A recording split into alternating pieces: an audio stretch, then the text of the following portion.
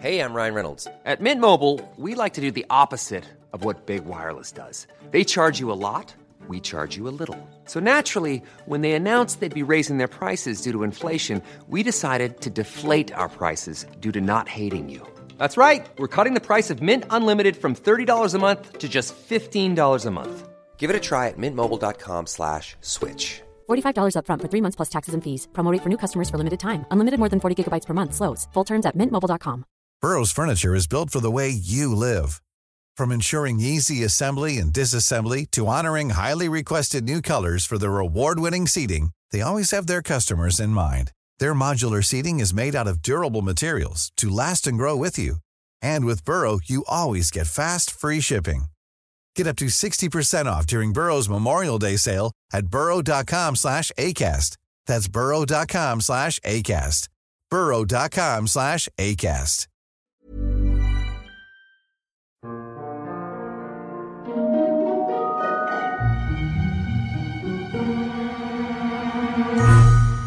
Hello everyone, and welcome to the History of Byzantium, Episode 5, The Gamble. Last time we left the Emperor Anastasius with his hand firmly on the tiller of state. The Emperor's reputation for being careful with his money led to some popular financial reforms and the unpopular scaling back of public entertainments. The Emperor's Monophysite sympathies were further agitating the citizens of the capital after he replaced their popular patriarch with a more pliable man in Macedonius. As I mentioned last time, Anastasius's reign was marked by a tension in the Byzantine world, between a growing peace and prosperity on one hand, and continued upheaval on the other.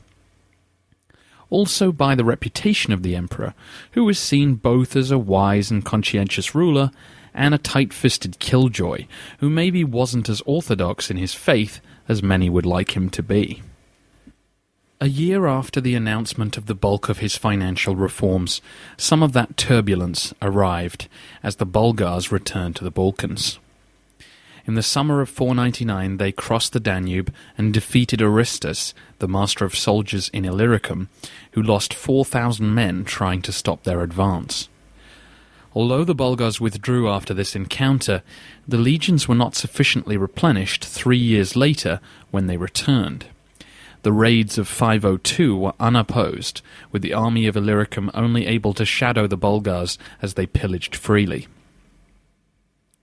Back in 499, the Green faction rioted in the Hippodrome, and either as a punishment or a preventative measure, Anastasius banned contests with wild beasts. As this ban suited the emperor's checkbook and his Christian sensibilities, it was viewed with irritation by the Demes.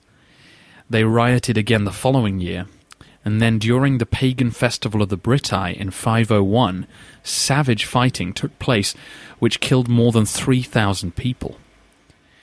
Some of the histories report that Anastasius's own illegitimate son was killed in the fighting. Again the emperor stepped in and banned the festival, while also outlawing pantomime dancing. This was the pornographic theatre of the ancient world, rather than the white-faced street theatre of modern times. Contemporaries moaned that this ban deprived the cities of the most beautiful dancing. However, with 3,000 dead in the streets, it was hard to argue that the emperor was acting without cause. The ban seemed to have worked too, as reports of the seemingly endless factional violence calmed down for a few years. This brings us up to 502, and the return of the Bulgars.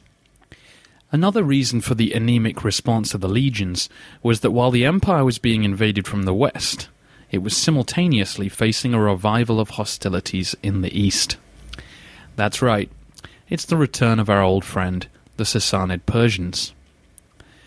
The border with Persia had been amazingly quiet since the reign of Theodosius II. In 441, he had signed a peace treaty with the Persian king Yazdegerd II, in which both sides agreed not to build new fortifications in their borderlands. The highly optimistic 100-year peace treaty confounded the skeptics and lasted decade after decade, ushering in a new era of peace and cooperation between the two great empires. Well, not really.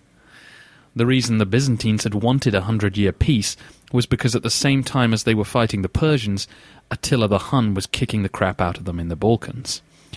And the reason the Persians didn't try to take advantage of that situation was that they were soon to suffer at the hands of their very own set of Huns.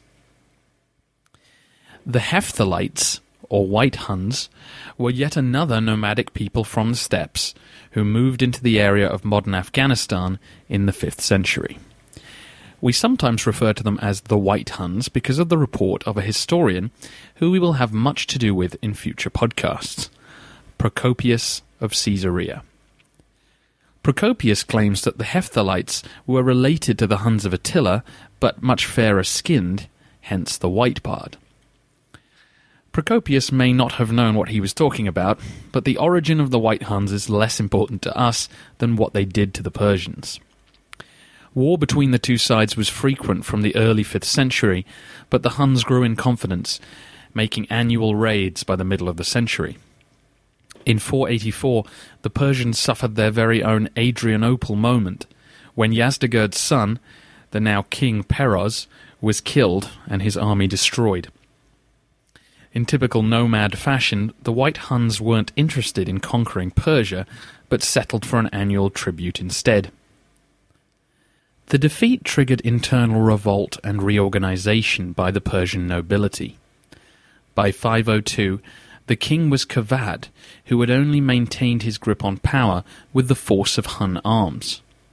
This had come at a price, though, and Kavad looked at renewing hostilities with the Byzantines as a win-win-win situation. It would bring the peoples of his empire together, it would restore some much-needed pride after their humbling defeats, and it would provide the cash to pay off his Hun benefactors. Win-win-win. Kavad needed a pretext for war, though, and the tight-fisted reputation of Anastasius provided it. During the height of Hun aggression in the west, the Byzantines had agreed to pay the Persians an annual subsidy for garrisoning the passes that led through the Caucasus Mountains down into imperial territory. Kavad now demanded that this payment begin again, and Anastasius refused, seeing this as the blatant extortion that it was, but perhaps not anticipating the invasion which would follow. With the excuse he needed in hand, Kavad invaded Armenia, sacked the Byzantine border cities of Martiopolis and Theodosiopolis, and then headed straight for the city of Amida on the Tigris River. The citizens of Amida held out for some time, before apparently some of the defenders overindulged in wine and woke up the next morning with both a hangover and Persian troops scaling the walls. It was a bad situation for the Byzantines, but Anastasius responded well.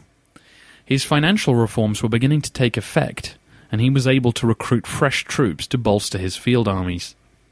He split the command between 3 different generals and ordered their men to reverse the Persian tide.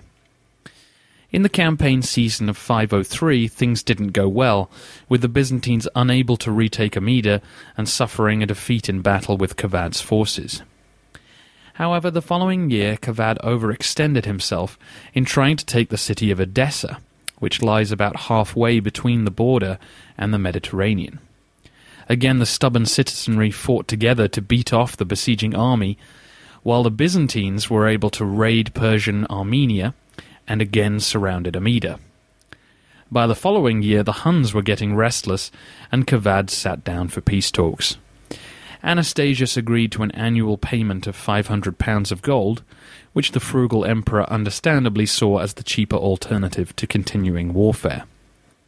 Once the king returned to his side of the border, though, Anastasius and his generals decided to break with the terms of the 100-year peace and fortify the town of Dara, which sat only a few miles away from the key Persian stronghold of Nisibis. The city was given massive new defensive walls, which encompassed the river Darake, ensuring the city's water supply. If the Persians began making trouble again, the Byzantines would now have a strong forward base to operate from. It's worth noting that during the conflict with Persia, Anastasius exempted the people of Mesopotamia from the land tax to help them recover from their privations. So with his reputation as a wise and kind ruler now boosted by some military victories, Anastasius was able to finally enjoy the peace which he had brought to his empire. The histories record little of note over the next 5 or 6 years. Only one incident of serious rioting is recorded, which for the riot-happy citizens of the empire seems like quite an achievement. However, in 507, the Greens and Blues rioted in both Constantinople and Antioch, each incident needing to be put down by the army. Again, the causes of the unrest are obscure and don't seem to have been directed against the emperor's policies. By the end of the decade, though, the emperor decided to change that situation. What issue could possibly disturb the peaceful happiness that Anastasius had established? If you guessed Christianity, then you would be right. If you said specifically the Monophysite problem, then you have clearly been paying attention. Anastasius had done his best to keep alive the spirit of Zeno's Henoticon during the first half of his reign. The Henoticon, as you'll recall, was a compromise doctrine which tried to restate the orthodox view of Christ's nature while not using the word nature at all. The emperor was a devout churchman who loved to debate spiritual matters and clearly sympathized with the Monophysite position, despite the vast majority in the capital being staunchly orthodox. As he grew older, the emperor seems to have allowed his public even-handedness to slip, and more his Monophysite leanings began to peek through the veil of impartiality. Perhaps we can sympathize with the emperor. He was, after all, approaching his 80th birthday, and the disputes between the two sides had been raging unabated for half a century now. It's possible that Anastasius felt that embracing his own views a little more publicly wouldn't cause a serious backlash. If that is what he thought, then he was wrong. By 511, the Patriarch Macedonius suffered the same fate as his predecessor Euphemius, and was deposed by a local council. Macedonius had been in an unenviable position. He had alienated the orthodox hardcore just by signing up to the Henoticon, and to appease them he refused to give the emperor his written profession of orthodoxy back. While keeping up appearances in the capital, he was openly critical of any imperial behavior which seemed, well, unorthodox. However, this came back to bite him, as he was now accused of denouncing the emperor and was banished to Pontus. His replacement as patriarch was Timothy, an undisguised Monophysite. A leading agitator in the removal of Macedonius was Severus, a Monophysite monk from Syria, who by now had the emperor's ear. He had caused scandal in the capital by holding services in which he altered the Trisagion. The Trisagion was a constant refrain in Byzantine liturgy. Holy God, holy and mighty, holy and immortal, which was chanted by the priests during a service.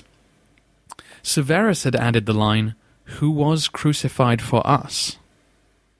This was the Monophysite way of making clear their belief that it was God himself who had died on the cross. This additional phrase had been used in Antioch for many years, but was heresy to the majority of Orthodox citizens in the capital. The new Patriarch Timothy now amended the liturgy of St. Sophia, the capital's largest church, with this new phrase, and on Sunday, 4th of November, 512, it was read aloud. The majority of the congregation drowned the chant out with their cries of protestation, and soon the scene turned very ugly. Expecting trouble, there were troops on hand under the command of Marinus, the former financial advisor and now Praetorian prefect, and Plato, the city prefect. The congregation were outraged at the heretical chanting, but to see troops there to enforce it was a deeply dangerous sign to many. Scuffles turned to fighting and riot, and soon the floor of the church was covered in the blood of the dead and the wounded. This shocking scene was repeated, though less violently, the next day at the church of St. Theodore, and by Tuesday an Orthodox camp had been formed in the Forum of Constantine, with many intent on overthrowing their heretical emperor. Supported by many of the Blues and the Greens, the citizens asked Ariobindus, a former general who was married to a relative of Theodosius II, to be their new emperor. The praesental troops were driven off by a shower of stones, and the imperial statues were vandalized again. Fires were started, and rioting took hold the next day. Marinus's house was targeted and burnt down. Ariobindus, however, refused to be proclaimed, and perhaps some of the rioters were already wavering by the Friday when Anastasius appeared in the Hippodrome with a most unusual offer. The crowd were asking for Marinus and Plato to be executed, but Anastasius ignored the request. Instead, he arrived without his diadem and announced that he was prepared to abdicate. He offered them the choice of naming his successor right then and there, or he would continue in office, promising that he would never give them reason to turn on him again. It was a most unusual and surprisingly effective gamble. The crowd backed down. The sight of their elderly emperor without his imperial regalia clearly upset many of the rebels, and his offer to peacefully resign seems to have shamed them into dispersing. It's this extraordinary incident which informs much of the analysis of the rioting during Anastasius's reign. Clearly the emperor was still a beloved figure, even by those who saw him as a heretic. I will discuss the cause of the rioting in a future podcast, but for the emperor to offer to resign and the crowd not to take it suggests that violence for its own sake had become part of city life, rather than being a symptom of dissatisfaction with the imperial regime. Let's just say it's a good thing Zeno never tried the same trick during his times of crisis. The emperor didn't shelve his Monophysite sympathies despite these riots. The next year another council removed the Patriarch of Antioch, and Severus was appointed in his place. Severus officially accepted the Henoticon, but his Monophysite beliefs were unconcealed, and the appointment made it clear how the emperor felt about the issue. On the occasion of his enthronement, Severus railed against the Council of Chalcedon, where Monophysite doctrine had been denounced, and was privately determined to make Antioch as full of Monophysite adherents as Egypt was.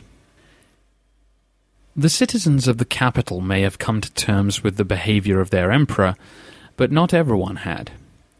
News of the editing of the Trisagion had spread, and by 513 a far more serious challenge to the throne formed around Vitalian, a general who commanded federate troops in Thrace. I'm going to leave old Anastasius poised on the brink of rebellion this week, as I have a lot more to say about his time in power than I can easily fit into one podcast. I also know that I'm late with getting this episode out. I want to stick to a Sunday schedule, but I was on vacation and it didn't end until Sunday itself. So here's the episode a couple of days late. To make it up to you, in only 11 days' time, we will pick up where I've left off and see Anastasius through to the end of his reign. After that, we will begin a more thorough look around the empire and Constantinople to see what has become of things since the last time the history of Rome took a good look around, way back during the age of the Antonines. As ever, I'd like to say a huge thank you to all of you leaving feedback on Facebook, iTunes, or at thehistoryofbyzantium.wordpress.com. I read every comment, and your views all go into shaping what I try to cover. If you know anyone who enjoyed the history of Rome, please tell them about the history of Byzantium.